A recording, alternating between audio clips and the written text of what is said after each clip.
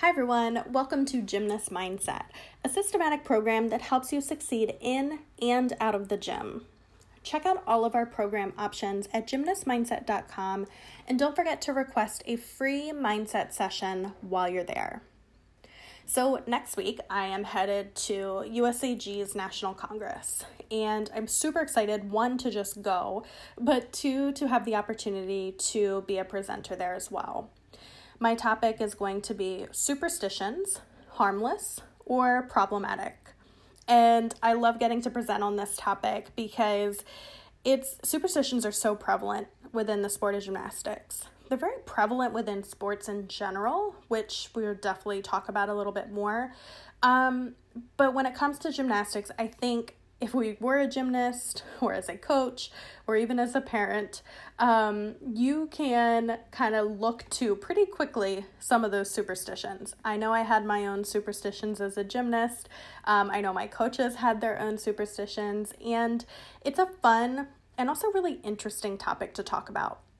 So if you are not able to make it to Congress next week, then I wanted to give you a sneak peek into what I'll be talking about. And of course, if you are going to be at National Congress, you can feel free to reach out to me. I would love to connect with you further there. You can email me directly, Shari, Shari, at gymnastmindset.com, so that we can be sure to touch base while we're both there. So, without further ado, jumping into superstition. So, like I said, superstition is really common in sports. Athletes wearing certain clothes, eating certain foods before a meet, listening to certain music, having lucky or unlucky numbers, doing certain cheers, phrases, chants, maybe do things a certain number of times or arrange things just so. And the specific examples go on and on. Like I said, if you were an athlete, if you know an athlete, you could probably list off some specific examples of those particular superstitions. But I think the more interesting question is, why do athletes turn to these superstitions? And when we look at that question, superstitious athletes are doing the following things. They are assigning meaning to things that quote unquote worked before. They are attempting to gain control. They are coping with the fact that the outcome is not certain and that there are no guarantees in sports. And they're putting the responsibility on something else. And I think all of that gives a lot of insight, putting it that simply, kind of coming from that place of understanding. Because when we look at it in the sport of gymnastics, there are young girls, young women heading out there, and there are no guarantees. There are no guarantees that she's not going to fall off a beam today. There are no guarantees for the outcome. She might have hit 4-for-4 every single meet, leading up to regionals, and then falls on every single event. There are no guarantees. She cannot be guaranteed a spot on that national team. And superstitions start to become an attempt to gain control, to gain certainty, to feel better, to gain some comfort, because it's hard to handle that uncertainty, that pressure, that question that's in the air, which is kind of the other point as well, that superstitions allow these athletes to put the responsibility onto something else. It's not their fault that they fell off bars. It's because they didn't listen to the right song before the meet today, or they didn't wear the right scrunchie. I don't know, do gymnasts even wear scrunchies anymore? I'm dating myself here. But they put the responsibility on something else, something other than themselves. And oftentimes we see more and more of this in the gymnasts that are struggling with that responsibility, that are struggling with that confidence. They don't believe in themselves enough. They don't trust themselves enough. They don't trust their training enough. So they start to turn to things that are outside of their own control. So as we see this as a coping mechanism, that superstitions are something that gymnasts are using to cope with the pressures, to cope with the lack of confidence, to cope with the difficulty of the nerves and the uncertainty of sports in general. That they're using these as coping mechanisms. And then the question is becoming, does that matter? Like, are superstitions just a part of sports? Do they really matter?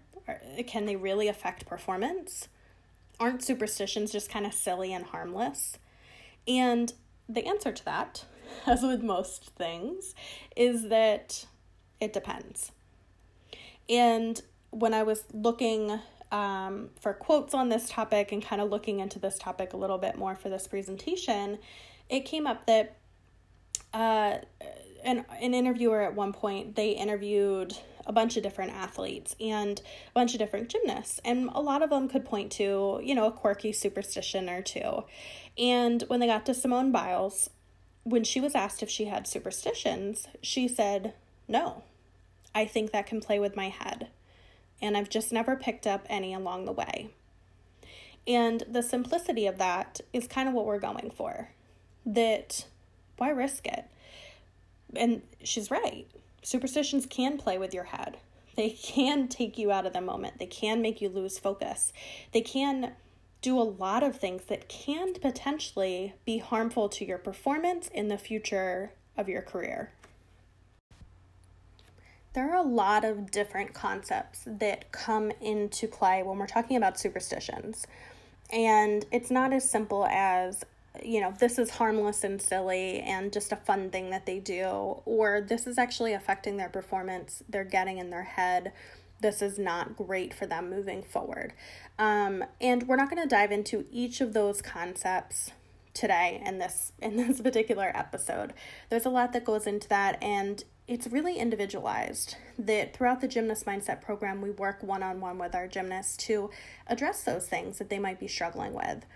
Because superstitions could stem from an underlying issue, and it can actually result in other issues. So a lot of times they are going hand in hand, and there's a lot of stuff that we can work on there. That we can understand the importance of conserving brain power, and how do we do that? What does that actually look like? And the importance of maintaining our focus. How do we do that? On a day-to-day basis at practice and meets, what does that actually look like? What strategies can I use? How can I take control of my training, of my meet, of what's going to happen out there on meet day? Creating those routines, kind of bringing it back to basics.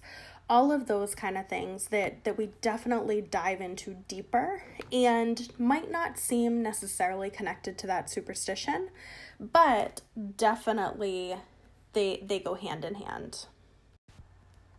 So while I'm not going to dive into some of those specifics in particular, I did want to touch on another key point. And the key point is that these gymnasts that have a lot of superstitions, or have put a lot of weight into their superstition, they're not necessarily owning their successes, and they're not necessarily owning their failures. And it's interesting to see that research has shown that athletes who believe that they are responsible for their performance actually have fewer superstitions than athletes who attribute their success and failures to external factors. So the key point being, we want our athletes, we want our gymnasts to take credit for their successes. I don't want one of my gymnasts to hop off the beam after hitting a gorgeous routine. No bobbles, connected everything, stuck the landing, and her jumping down and saying, I did a specific clap before I went up there. Or my mom wore a red shirt today, and that's why I hit my beam routine. That's not why you hit your beam routine. You hit your beam routine because you've been training in practice. You've been hitting your beam routines in practice. You've been putting in the work. You've been putting in the time. You stayed focused. You stayed calm. You were able to relax under pressure. You were able to use those skills that we've been working on. mentally and physically, to piece it all together to hit that beam routine. And I want you to take credit for that. I don't want you to give credit to, a bunny's foot. That was the big thing when a rabbit's foot was the big lucky charm when I was competing, that all of us had. I don't want your beam routine to be attributed to that. I want you to take credit for that. And similarly, if you fell or bobbled or didn't connect something or had, a not so great beam routine, I also want you to own that failure and understand, what did I do there? Did I lose focus? Have I not been training the way that I should be? Have I been missing that skill too often in practice? Or, was it just a fluke thing? And understanding that fluke things happen too.